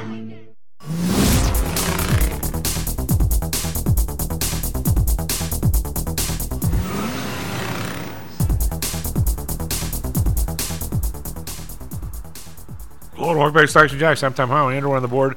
SP futures up 12. NASDAQ futures up 65. Dow futures up 42. Over in Europe, we've got... These guys are down, but they're up from where they were last time we did this. DAX was down 40-something. Now it's only down 21.1%. FTSE was down like 50. Now it's down only 26.3%. CAC was down enough to talk about, but now it's only down 3, so call that flat. For in Asia, again, these guys are moving all over the place with China trying to prop up their market. The last couple of days it has worked. We'll see if it plays out that way. Nikkei down 40 bucks, 0.1%, 36,119. Hang Seng down 54, over 16,000. However, they were up like 4% yesterday with all this stimulus coming in, and who knows what other rules they got over there. Shanghai up 40, that's 1.5%. So they're up probably 4% in the last couple days. 28.29 is their whole number. Still not back to 3,000, which I thought they would never go down, but they were under 27 pretty heavily a couple days ago. Bonds 2 basis points, 4.11. Bund unchanged, 2.31. Japan unchanged, 0.72. Oil up 62 cents, 73.93. Brent up 61 cents, 79.20. Natural gas up a penny, 2.02. RBOB up 2 cents, 2.24. Gold down $1.90 now, only 2,049.50. So right in the middle of the 2,000 and 2,100. I was reading the other day that somebody, Morgan Stanley or somebody, talking 2,200 gold by the end of the year. Well, from his lips to God's ear.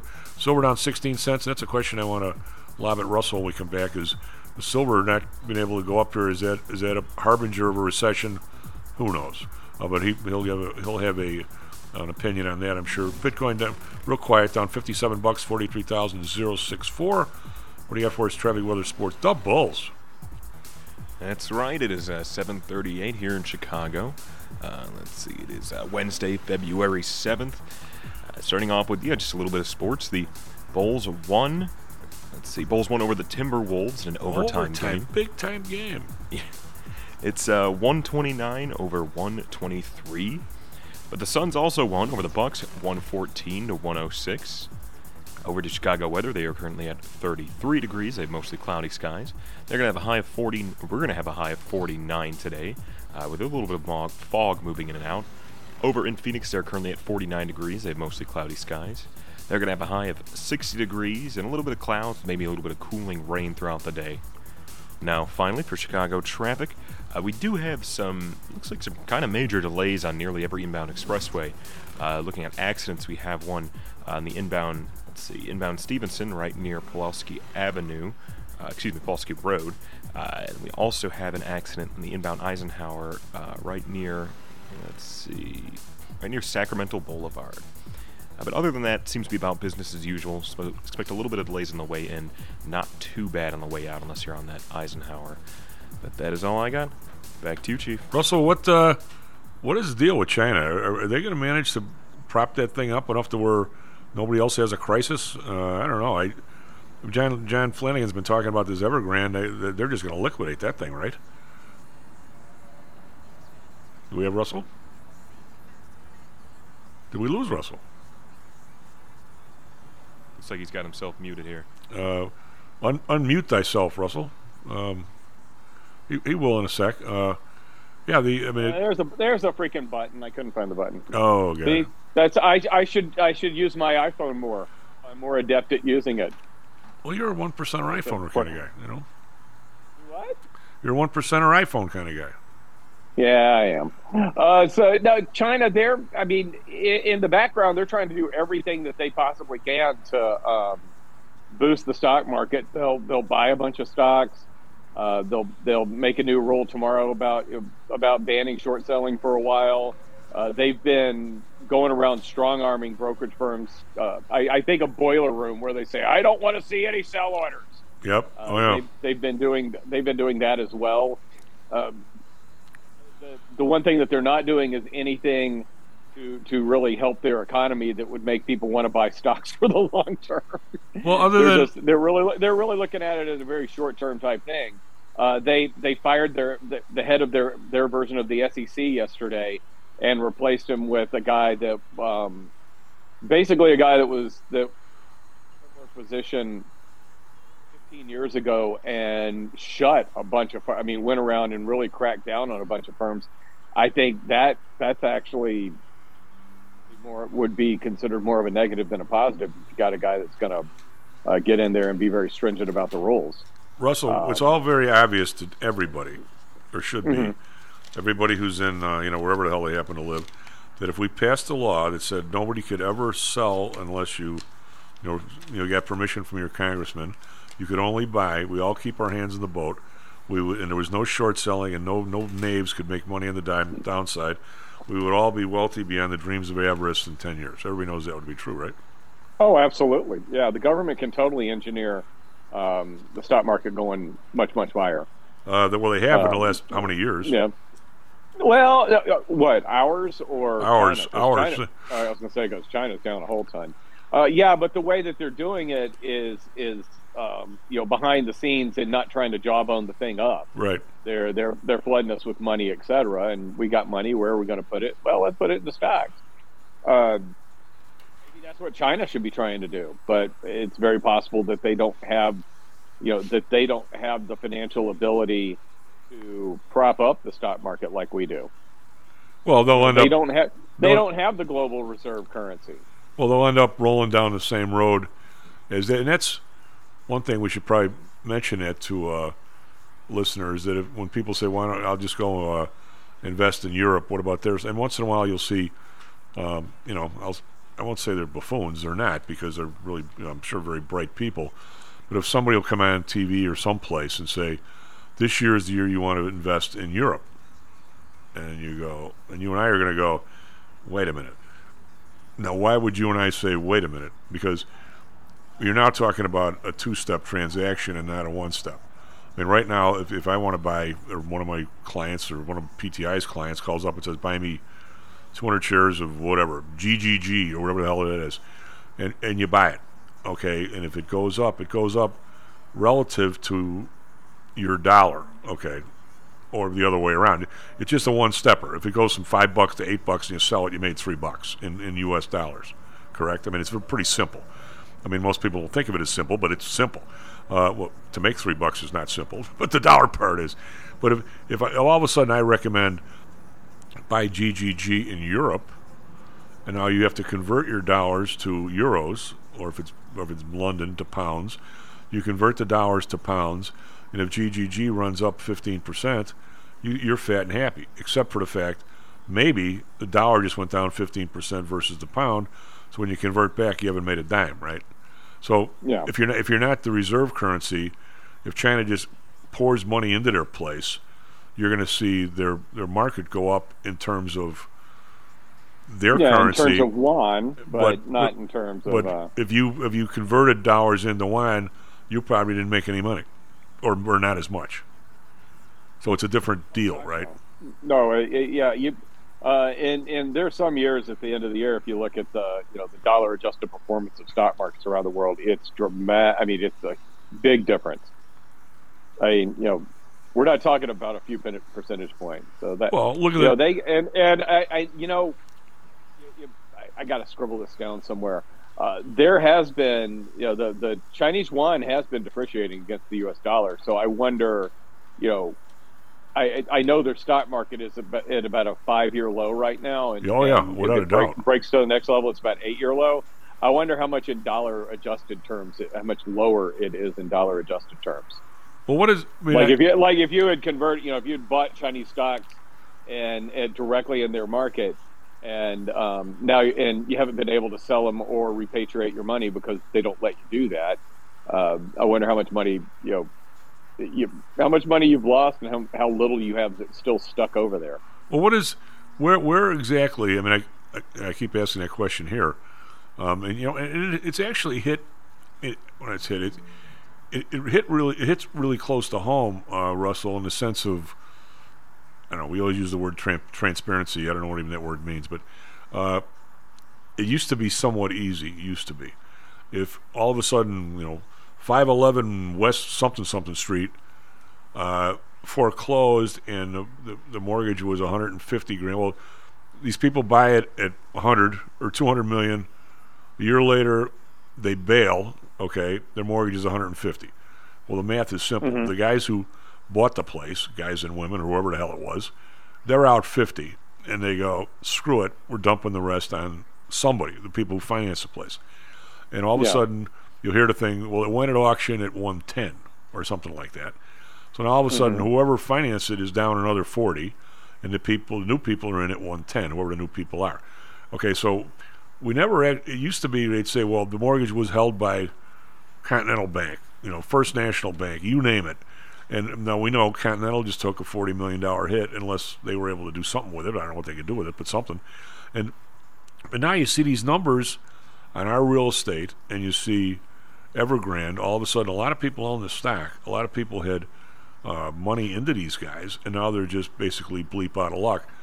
Never really see the list of, okay, who are these guys? As they said in the movie, what was it, with Robert Redford and whatever, who are these guys? I mean, it was a variety of pension funds mostly that in the U.S. that got hurt, and it was owning Evergrande bonds, not necessarily owning Evergrande stock that got hurt. And there were the bonds went to pennies. I mean, went from 100 to 1 in a very, very short period of time. So there was nothing that you could do if you owned them other than just basically eat it and then sit around and hope that at some point you got, a distressed security company came along and bought it from you so you could take it off your books, and you wrote off the loss. The thing is, the pension funds, they may have had 1 or 2% of the fund in the Evergrande bond, so they could kind of quietly sweep it under the carpet and, have a slightly worse year than some of their competitors because they held that one bad security. But there were a handful of municipal funds and pension funds in the U.S. that got hit on that when it initially happened.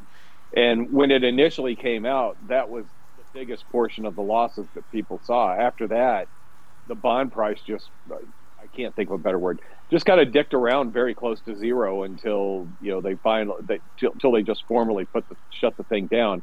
And if you saw what the judge in Hong Kong who made the ruling that said, enough, she basically said, enough is enough. Let's just write this thing off. There's no value there.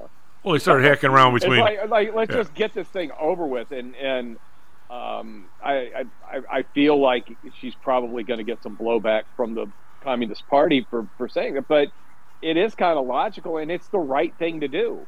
What's your best sell when things are going to crap? It's your first sell. Well, the stock was down to 16 cents. What's the point?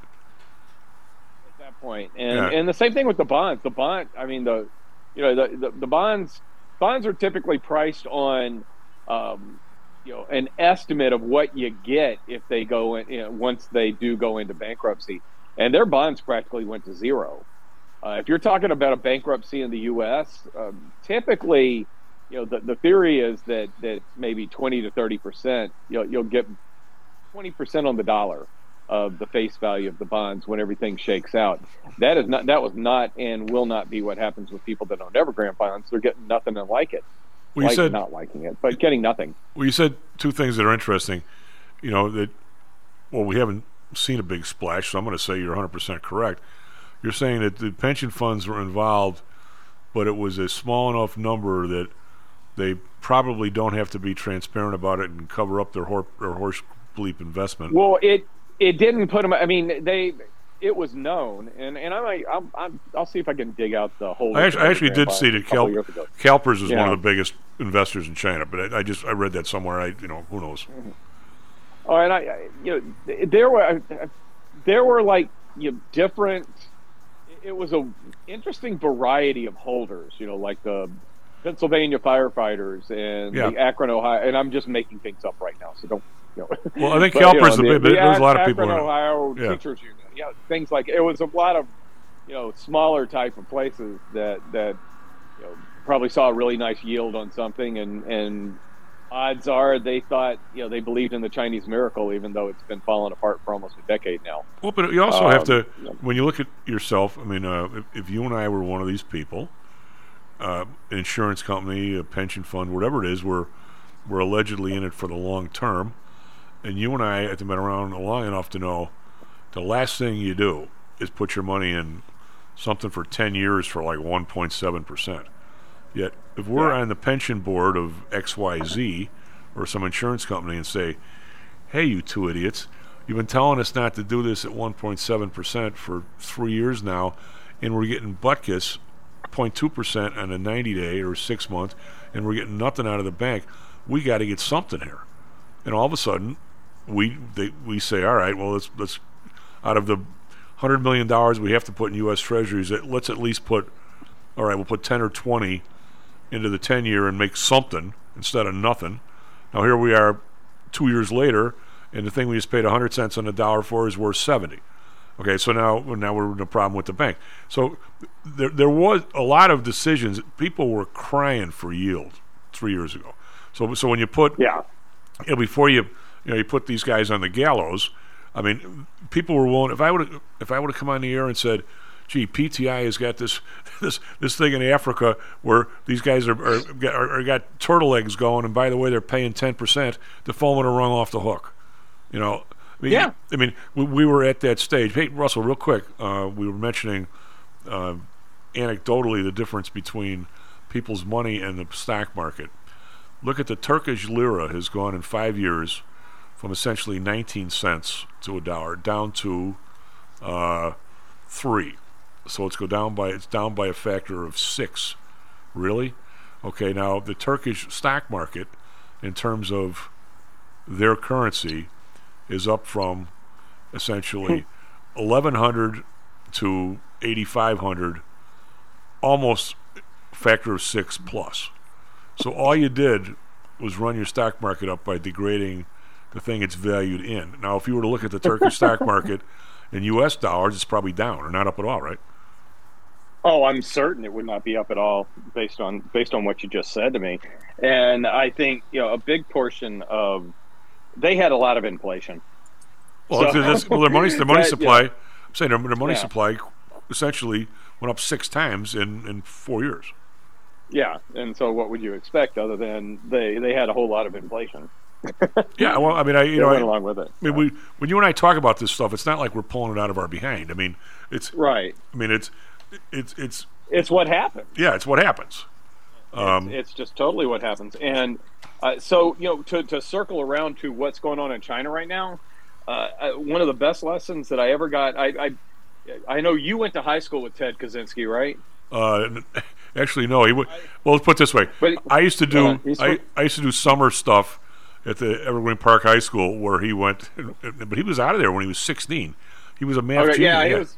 So he's and people who don't know, that's the Unabomber. Well, right. I know somebody in our industry who was a draft dodger, a PhD in math, and periodically would get questioned by the FBI because they thought he was the Unabomber. Well, oh, by the way, I mean, and he was a super smart guy. And one of the lessons I learned from him, and I think he's still around actually, but one of the lessons I learned from him was, whenever the government tries to engineer something in the financial markets, and they're doing it blatantly, take the other side of it. Well, and that's keeping me short China. I'm looking at the Turkish money supply in the last 5 years is up 700%, 7 times. So they're all a lot of people getting rich. All right, so the money supply is up 7 times. It's down 6 times compared to the dollar, which you would expect, and their market's up 7 times. Duh. In their currency. How speaking of the Unabomber, how do you suppose the guy? I mean, we talked a lot about Harvard and their leadership and so forth. I mean, we're going back like a real long time when the guy was 18. So, how old was he? 75 when he croaked. So it's a long time ago. The guy came out of Evergreen Park is a math genius. Now, Evergreen Park High School, when I used to go there in the summer, very nice community high school. I don't even think they had a super advanced math thing. I mean, Marist didn't where I went. So how this guy managed to learn before the internet and everything this incredibly advanced math when he was 16 in my neighborhood? How the hell would you even do it? I mean, I assume he went through all the math classes that they had for him and said, "You need to go to college." But I mean, they didn't even have. I know it sounds kind of. But I'm saying they didn't even have. They didn't have calculus at Marist when I was there, and that was some. Yeah, if they did, it was 1 year. But how did? Anyway, he goes. Yeah. The whole story is he goes to Harvard as his genius, which he was, and they ended up putting him in some program that some guy, if I knew the name, you'd recognize the name from like the 60s. He had all these genius kids go through an LSD sort of experimental thing. Yeah. How in the hell, when he started knocking off people that were like heads of industries, how did Harvard never get sued or anything about this? How did they get harmless on this whole deal? Same reason a lot of other rich and powerful type of folks and entities are able to get away with stuff. I got to believe that if you got to assume that when some things came out, Harvard looked around and said, "Do we have any? Can anybody come after us, etc." And then talked to a couple of really smart alums that made sure that didn't happen.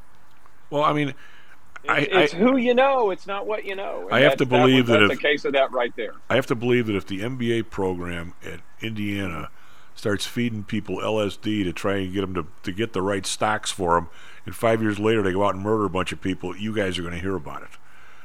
I'm just saying. Maybe, yeah. Maybe. You never know. Mark Cuban's one of our guys. He could fix anything. Oh God, he's right. He's been on he was on the show a couple times. He's okay. I did not know that.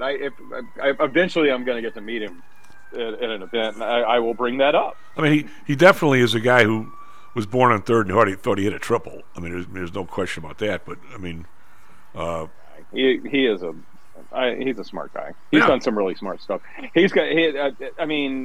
Collaring his Yahoo stock was pretty smart. Oh God, yeah. And I actually saw him talking about that recently in a video, right? Which I'd never heard him talk about it. I'd heard it all second. Explain to me something, Lucy. Uh-huh. If he had restricted stock and he couldn't sell it for a while, how did he sell calls? Or he must have. He did an over-the-counter transaction with Goldman Sachs where they took the shares, and they were using the shares to lend out for short sales, etc. Even though they were restricted shares, and they did an over-the-counter trade with him. So I mean, to do it, they were his. There was his. Okay. For those that have no clue what we're talking about, if some huge firm, if Goldman Sachs bought PTI and gave me 1 million shares of Goldman stock, they may have a restriction on it that says you can't sell it for a year and a half or 2 years or something. That's called restricted stock. So I have it, but I can't sell it. Now, for me to sell a call against it without putting up a whole bunch of money, I probably, if the restriction is for 1,000 days or 500 days, I can sell a call out 501 days, right? And have it, and then now it's considered as long as it's a European option, correct? Which means it can't be exercised until the 501st day. I can do that, correct, and have it covered. One of the things that I learned, one of the things that he said in the video that I've got to do I have little notes of things I got to follow up on. And Cuban he did the interview, and he said, and then the shares were called away from me when they rallied, so they were worth a lot more, but I still sold them at a price a little bit higher than where they were rewarded to me. So apparently, whoever was on the other side of the collar exercised their right to buy from him, or made him whoever had sold him the calls, which I believe it was Goldman Sachs, decided they wanted to go ahead and exercise early. Yeah, but they still couldn't do it till after the restriction came off. Right. Well, and that's what he said in an interview, that he the shares were called away from him, and I'm thinking that's not. He said they were called away early, and I'm like, well, that can't be accurate. Yeah, that can't be accurate. They were locked up shares. So there's a disconnect between what he said, but I do know that the stock was in the high 90s. He had a 90 strike put and a 135 strike call, or so, and the stock went to 400. Well, your buddy Captain, your buddy Captain Kirk, and the Priceline stuff. His wasn't restricted. He just sold it, and then the stock cratered. So he made money. Everybody in the company was pissed off at it because he sold it. Anyway, S&P futures, you got a dash at 8. It's a hard 8 right here. You got to go, bud. Yeah, no, I'm waiting for them to pop on so I can say bye. S&P futures up 15. Nasdaq futures up 78. Do we just buy? No. Yeah. I guess we have to. I guess we have to. Going up, you got to buy. Absolutely. Buy when it's going up, sell when it's going down. Isn't that the retail mantra? We'll see how that works. But back tomorrow, Stocks and Jocks. Stocks and Jocks is brought to you by PTI Securities and Futures. Go to PTIsecurities.com. PTI ProDirect. Trade for as low as a penny per share and $1 per option contract. Learn more at PTIProDirect.com. Nadex. Offering an intuitive way to trade the financial markets. Visit nadex.com. HomeSource Realty. Call Audrey Johnson at 708-349-3456. Hamzy Analytics. Listen to Fari Hamzy every other Thursday and visit HamzyAnalytics.com. ChiroMed. Back or neck pain? Schedule a complimentary consultation by calling 708-403-2727. DAX Research. Tune in for David Andelman's technical analysis on Mondays and Thursdays and call 1-800-821-4968.